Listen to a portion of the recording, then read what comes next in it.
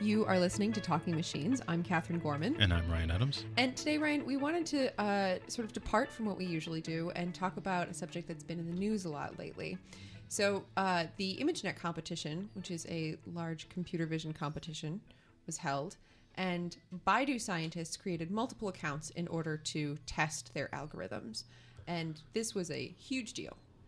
Yeah, it was a kind of a funny thing because it got a remarkable amount of attention, not just within the sort of machine learning community and computer vision community, but also in the sort of the broader media. And this says something really interesting and complicated about the popularity of machine learning right now, that information leakage from a test set on some problem like this would wind up in the New York Times.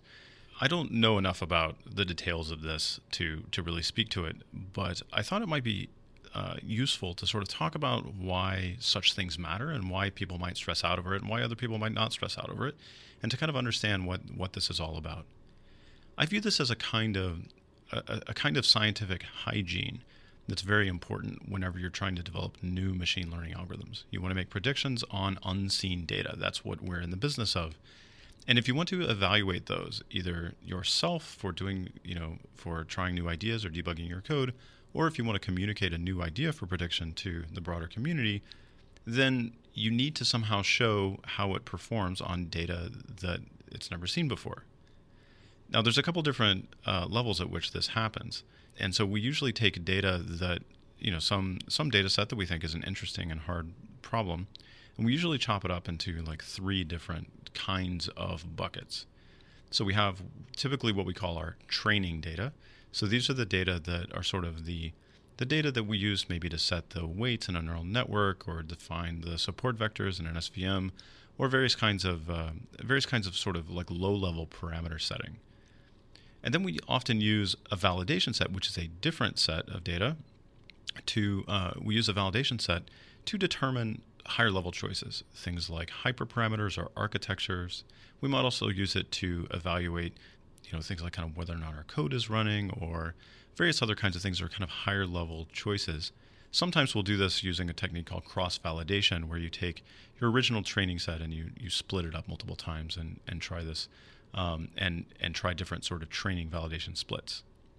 And then there's something called a test set. And the test set is ultimately, the idea to me with the test set is that you don't use that to make any decisions at all about the methods you're evaluating, and that is how you report to the community how well you generalize, and that you don't look at those numbers when deciding, when making any kind of decision about architecture and so on. Now, that's a dream that's difficult to achieve in practice because of publication biases and because of human nature. Papers that do better on the test set are going to tend to get in, and so there's a bias against papers that don't. And this bias doesn't even so much come in as in reviewers as it does in the incentive structures surrounding when to submit and things like that. So over time, test sets tend to get overfit, we believe, as things go forward. And it seems likely that ImageNet is kind of starting to get into this regime where it becomes less interesting as people understand, as people make their choices about what things to use based on how well things work on the test set. Nevertheless, this is kind of a complicated thing, and as a community, it's very difficult for us to prevent this kind of thing happening. The difficulty, though, is that you worry that sometimes people, due to professional interests and sometimes due to sort of innocence or lack of understanding of protocol surrounding this, they let information from the test set leak into their choices about model selection or hyperparameters or various kinds of tuning. And that then, if that happens, then when a number gets reported in a paper, you don't really feel like you understand very well whether that it would do well if there was some other test set that it hadn't seen before. So you don't feel like that number is necessarily reflective of how well this procedure generalizes. So in competitions, this can be delicate. So the issue here and the kind of the controversy surrounding ImageNet is that if you're trying to win ImageNet, then getting to look at that test set and make more decisions based on it than other people causes more information to leak out, and that leaked information could inform the various decisions that get made.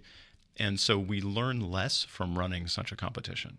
And since ultimately the objective is to learn about scientific, to learn new methods and figure out which methods work well, then this information leakage can make it very difficult to compare things. So that's kind of what's going on within this. And like I said, I don't know the details of this particular case, but the larger issue and kind of why people are upset about this is really kind of just boils down to this hygiene question. You really don't want information leaking from the test set into the algorithms that people are producing. But this is also, as I say, why, like, in some ways it's kind of like a fool's errand, because over time, scientifically, I mean, as a publication culture, we value things that do well. So you necessarily have to overfit as a community to the test set. And this isn't so different in my mind from things that happen in other scientific communities, where, you know, the classic kind of threshold for a statistically significant result is a p-value, you know, 0.05. And so all you need is kind of like 20 different people to have thought of running that experiment at some time and have run basically equivalent experiments. And then, you know, at some point, you know, there's some like non-trivial probability that someone will get a result that appears to be, you know, that passes this threshold for significance. But if you knew about all of the other failed experiments that didn't get published, then you would realize that in aggregate, this was expected. And in both cases, it's a kind of overfitting to the noise of particular procedures and particular ideas that individuals can try to refrain from, but that is very difficult as a community to avoid. So that's what worries people. But then I think other observers have noted that the long trajectory of people beating up on this benchmark means that it's not meaningful. So it'll be interesting to see what happens, but that's kind of the larger picture. Is people worry about this kind of like information leakage. So we'll have a link to the ImageNet competition website itself, and along with that, a variety of coverage on the topic. And as always, Neil Lawrence has been writing very eloquently about this, and we'll have a link to a couple of his recent articles on our website, thetalkingmachines.com.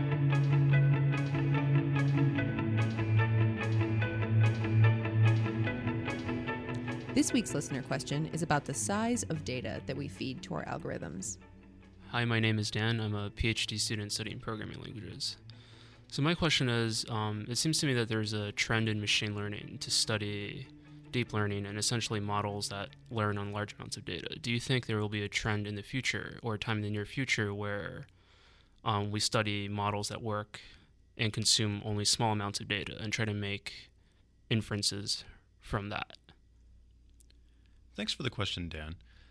You know, it's a little bit funny because, of course, most of the time that we've been doing machine learning as computer scientists without really a lot of computing power has involved really small data sets. And it's only been relatively recently that it's been interesting and possible to explore sort of like larger data sets. And our definition of what makes a big data set is something that evolves pretty rapidly based on hardware requirements and so on.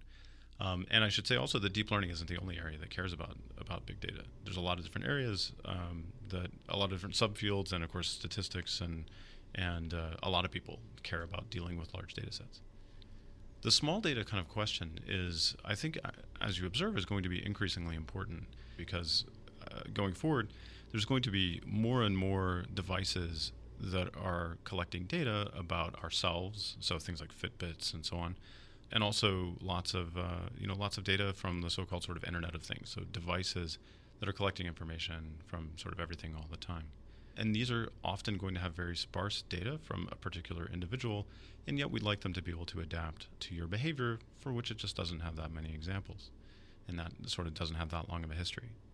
I think as you were sort of getting at, the key to dealing with the situation is going to be building in prior knowledge.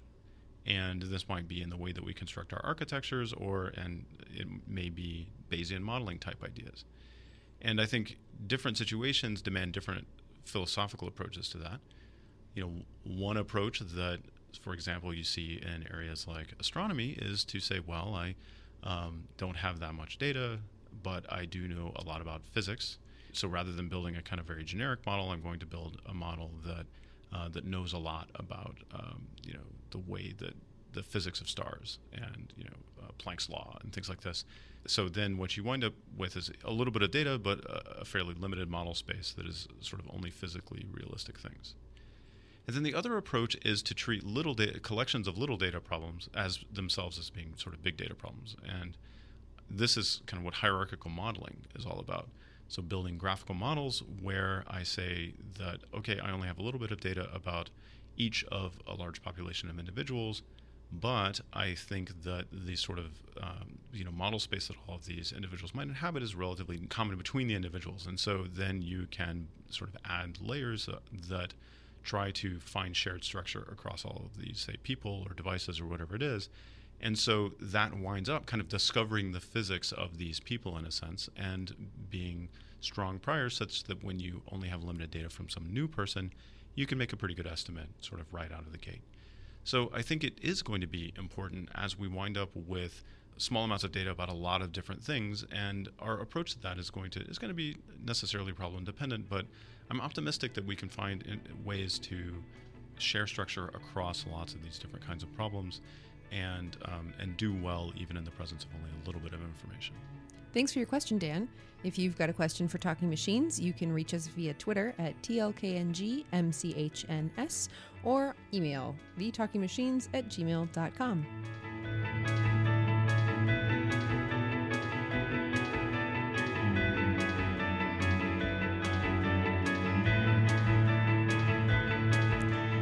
This week's guest on Talking Machines is Dr. Claudia Perlich, and she's the chief scientist at Distillery, where she focuses on using machine learning in digital advertising. And we got a chance to sit down with her at the Rework conference that was held here in Boston a couple of weeks ago. We asked Claudia the same question we start everyone with. How did you get where you are? So I grew up originally in East Germany, and I was always pretty good at math, but not really excited about it. So when I couldn't figure out what I wanted to do with my life, my dad suggested, well, why don't you do computer science? People who are good in math typically do very well there, and you can always decide later because computers will be used everywhere. And he was very right with that projection. So I studied computer science in Darmstadt, Germany, and then I came as an exchange student for 9 months to Boulder, Colorado. And serendipitously ran into a professor teaching a course on artificial neural networks who actually was German. And so I signed up and said, hey, that sounds cool. I like biology too, so why not? And I got hooked at data ever since. So I went back to Germany, finished my German degree, and then applied for PhD programs in computer science. And I reached out to this professor from Boulder and asked him, if he was willing to write me a recommendation letter.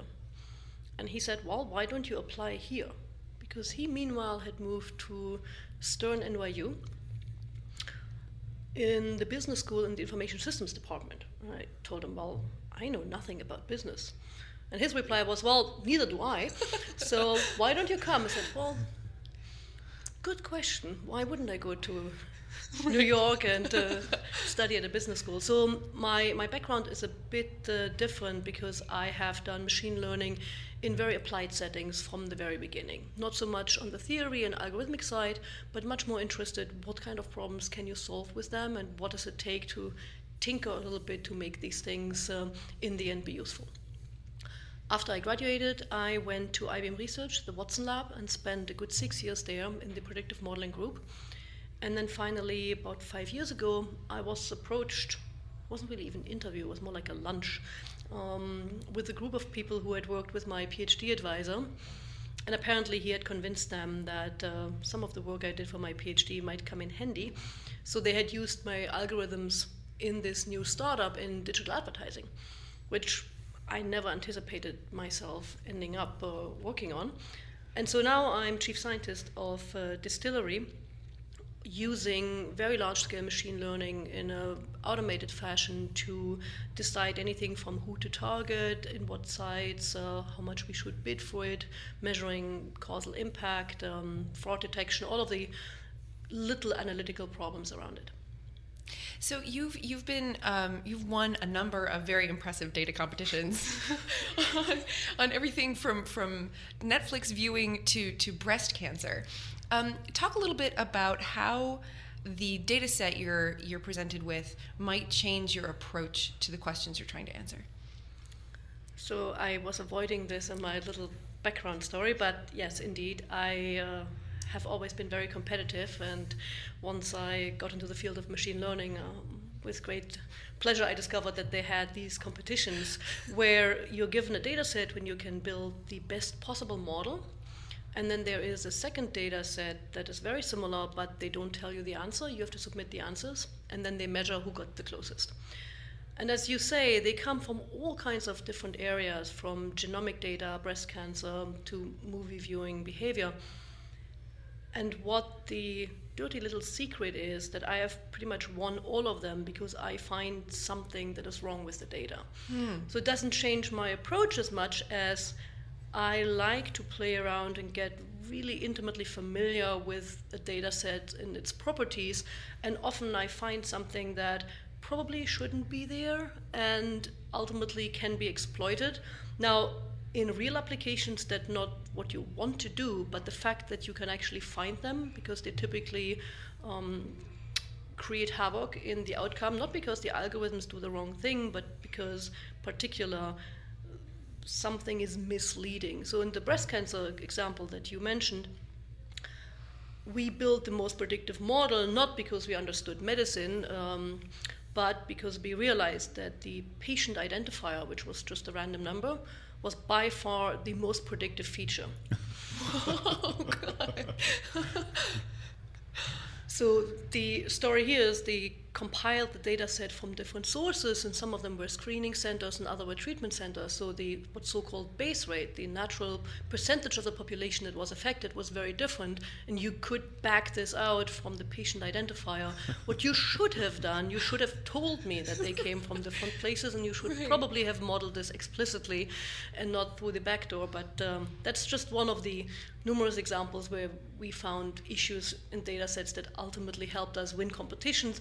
Not really the right thing, again, for applications, but very important skill if you want to build a good model, because you need to find these things that are wrong with your data first. Can you talk a little bit about your process for finding these kinds of things? I mean, or just for understanding data more generally.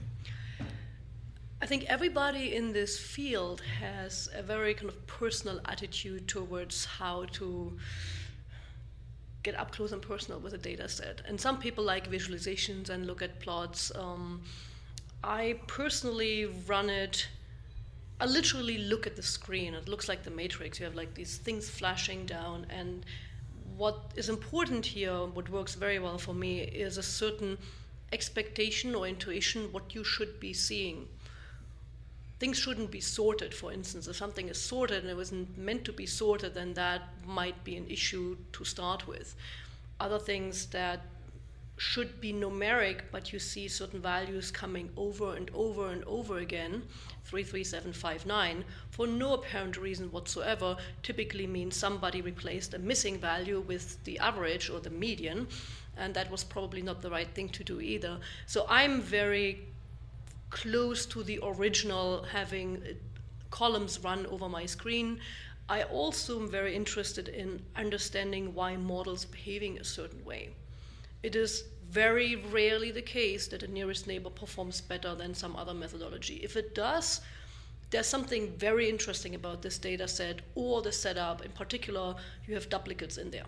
That's why the nearest neighbor does very well, which you shouldn't have had in the first place. So it's a collection of tools and experiences that I have made over the years, but it's pretty rudimentary. There is no grand theory behind it, nor a recommended tool set.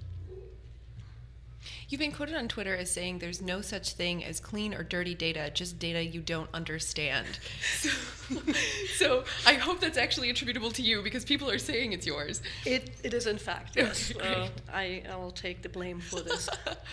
I think it's very true when you look at data to realize that you make assumptions about it. And in advertising, for instance, we record clicks. There are a number of assumptions about it. The most common one is somebody was interested in the product and clicked on the ad. Turned out most of the time, maybe somebody clicked on the ad, but it wasn't because he was interested in the product, but because he was using the flashlight app and it was dark. Or because they forgot their reading glasses, or more malicious, somebody is faking, creating the technical equivalent of a click. But you see, for instance, the click coming from China, whereas you know you delivered the ad in the US. Now, in the end, it's the understanding that technically the event happened. There's no doubt on that side. it's your interpretation and the decision of what to then do with that event that matters. And in that sense, I don't believe in clean data. It often is your understanding of what the context of the event is that was recorded there. And I strongly dislike it if somebody tries to clean up data for me, because often that creates more noise or problems than I started with. I can't backwards engineer what has happened in the past. And so that's the context in which I said that, because I object to the notion of cleaning data and then everything will be fine. Yeah, it removes the actual context in which it happened. For me, it's dead data. It lost its soul. Once you start trying to format it into a consistent way and you lose, for instance, the fact that there were 4 different data sources for that cancer data set. I'm sure in the original non-normalized data set, it was very easy to see. It just, I had to backwards engineer that. That's a perfect example where in the end, what you're left with is much less useful than the original one. So you work in advertising now, applying machine learning to advertising. Talk a little bit about what tools you're using and what your goals are. When I joined the company about 5 years ago, the core quest, so to say, was, can we truly find people to whom this product is relevant? And not just go with what's called retargeting, where you once look at a refrigerator and the damn thing follows you around online for the next 3 weeks. But can we predict who might indeed be just now start to think about it and use much more reliable information? So rather than having third-party data providers tell you that this is a middle-aged soccer mom that is currently a credit card intender, go back to the kind of original information. Look at what people do, the choices they make, the blogs they read, and use predictive modeling from there to have a very product specific. So every campaign that we work with, we first identify what is the exact product you're advertising, and then there is a model for this specific product. And so the Citibank credit card model will be different from the Amex one because they are derived from their original customers.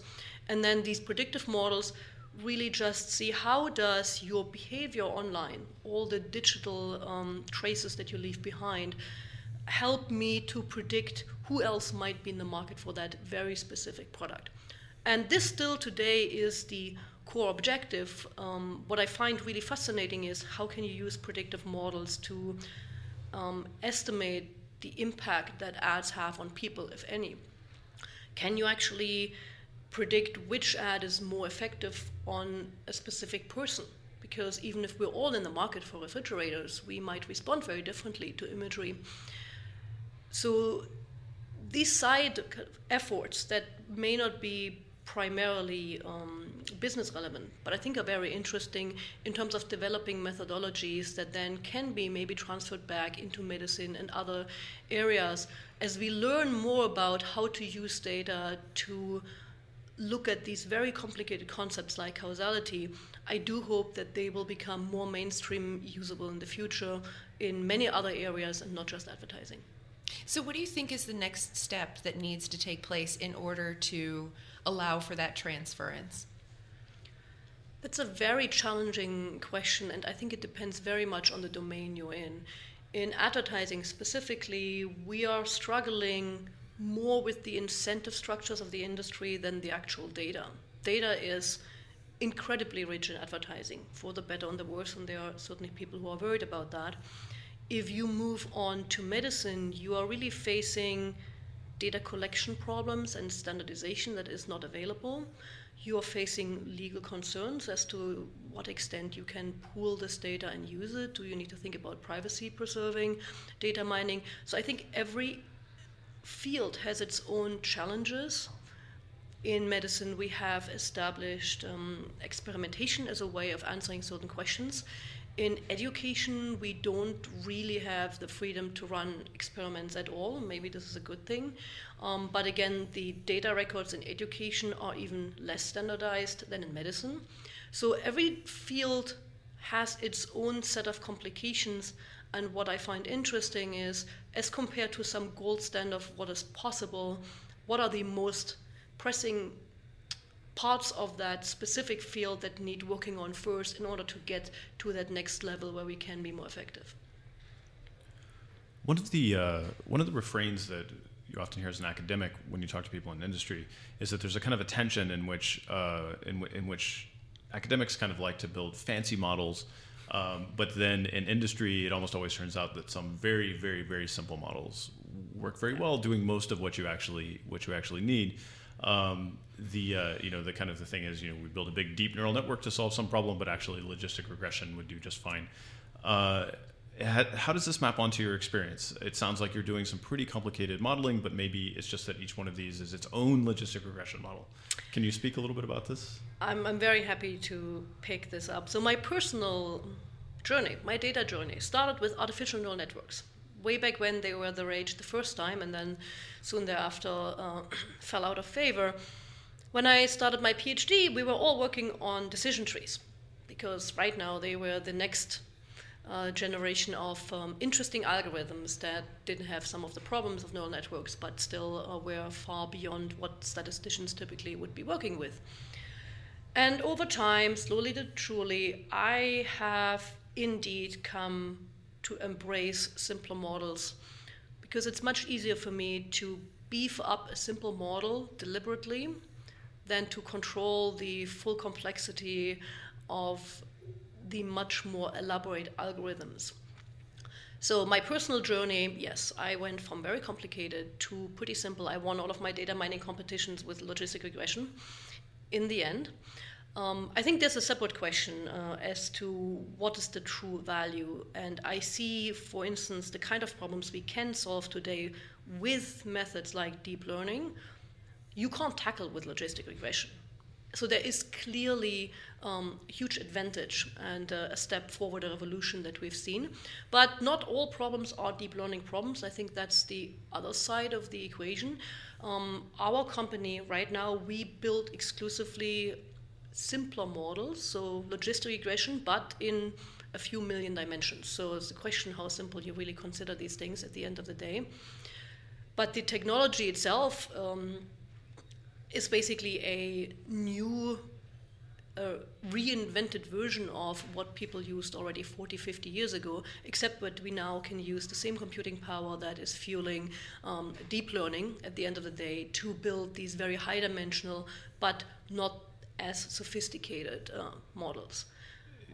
Distillery is sort of all about predicting the ways that people interact with advertisements.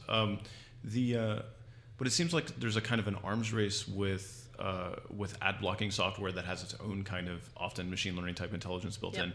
How are the dynamics of that sort of playing out over time? That's a very interesting consideration that I'm asked very often when I give these talks in non-industry conferences. It turns out in advertising, nobody cares. That's the question that nobody ever asks. We are worried about viewability, and maybe now we're thinking about the fact that there are bots, and a little bit on the sidelines is the question how reliable geographical location data actually are. But nobody cares whether or not you use an ad blocker, because in the end, my understanding is nobody knows that you do, and as far as I'm concerned, I delivered the ad. As far as the brand is concerned, you saw it, and that is that. Maybe it will be considered in the context of viewability, but it turns out I think the percentage of people actually using ad blockers is not nearly as large as the percentage of not viewable ads that die quietly at the bottom of the page and you never scroll to.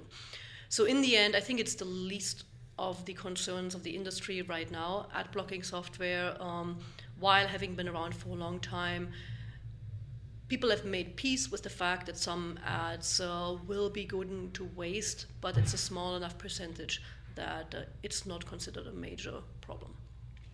Interesting. Okay, I didn't realize that. From looking at your webpage, it looks like you still have kind of a foot in academia, that you have an affiliation with NYU. And I was just curious how that set up and how that's set up and how you find that to work out. Do you advise PhD students? So your observation is very, very true. I have never quite been able to make up my mind whether I preferred academia or industry. I ended up somewhat accidentally in a business school, and likewise, IBM Research was my only industry position that I applied to. I applied to numerous academic positions. So I have a lot of joy and good memories of academia. I like the intellectual environment. I'm very good friends with my advisors and the people I learned from, my mentors. And I personally truly enjoy the teaching experience when you can share some of the pitfalls you have been through and maybe kickstart somebody else's learning and enable them to avoid some of these.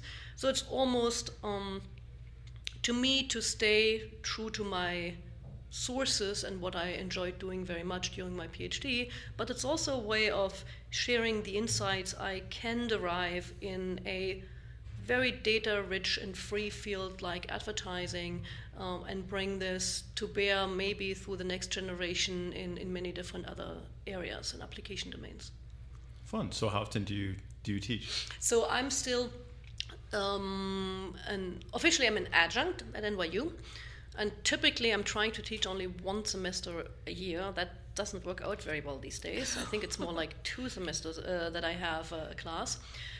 It is a MBA class on data mining for business intelligence, and it's not so much about teaching you the inner workings of logistic regression, because if you want to, there are amazing online resources out there, and I know you talk to Andrew, so there's always something you can go if you want to learn that. It is more about reaching the managerial side of things that has to decide whether at all they need to do something with their data, and if so, how should they go about building a data science team? And once somebody comes back with a proposal, is this any good? Should we really go down that route?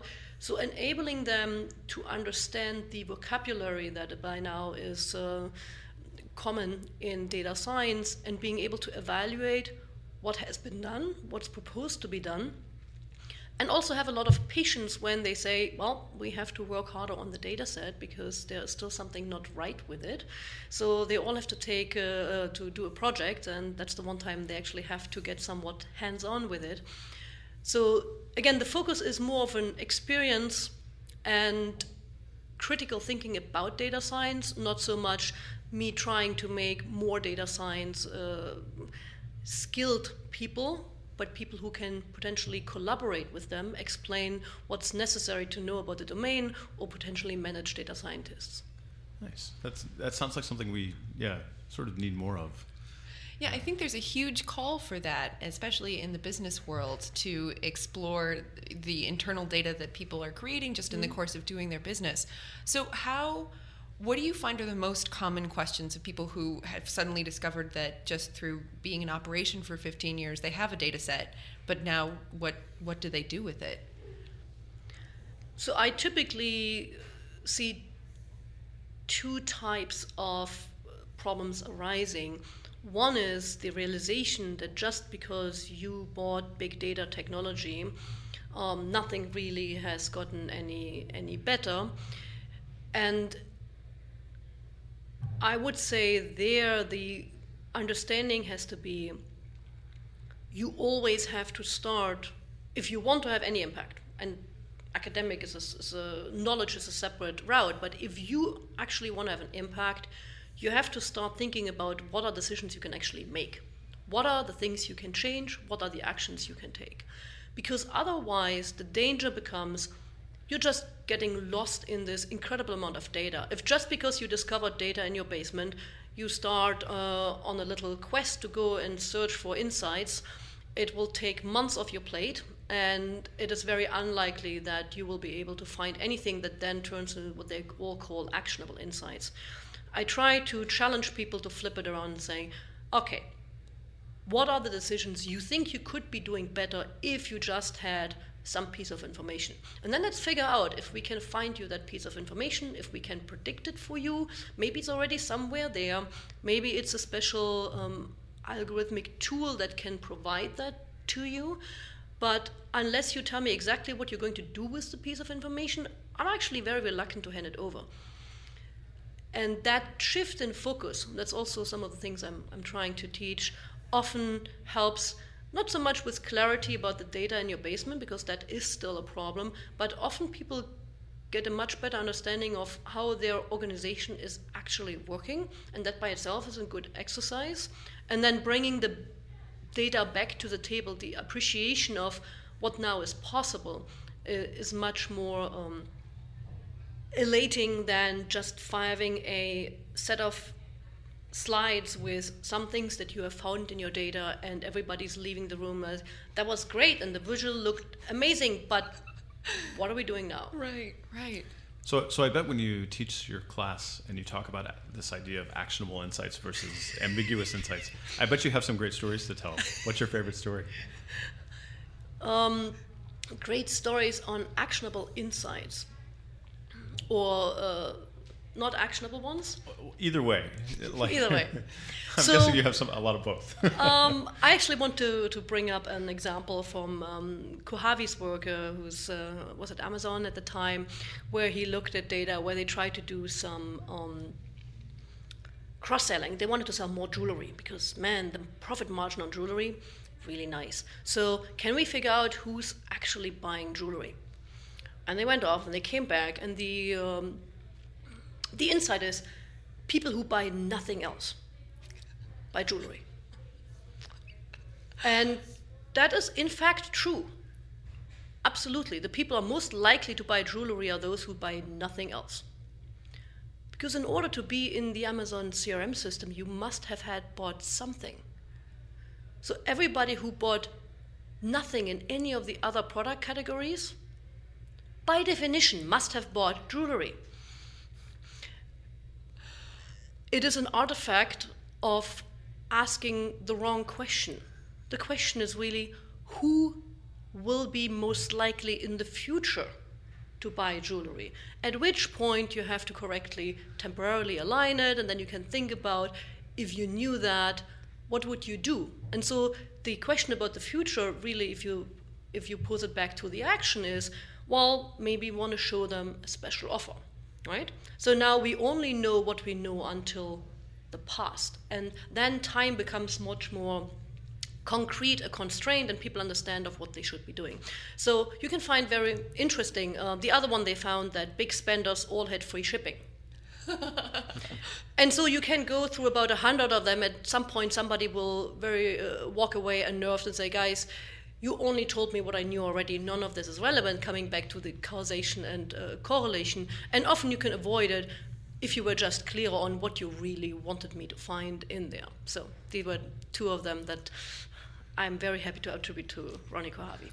Claudia Perlich, she is the chief scientist at Distillery, and I think she's got some really fascinating things to say, not only about machine learning and advertising, but also about data competitions. Yeah, I have to say, I really love the way you get the sense that she sort of lives and breathes the data and is really passionate about it. And what she talked about, I think, really relates interestingly to the stuff we talked about earlier in the episode about the hygiene of data, and how she's had some really interesting successes in showing that some of the data associated with different competitions is not hygienic, and that they've revealed information about the test set or the labels based on silly things like ID numbers. And it just shows how deep of a dive she takes on these problems when she studies them. Yeah, really fascinating to listen to her talk. So that's it for us this week. I'm Catherine Gorman. I'm Ryan Adams. Tune in to us next time.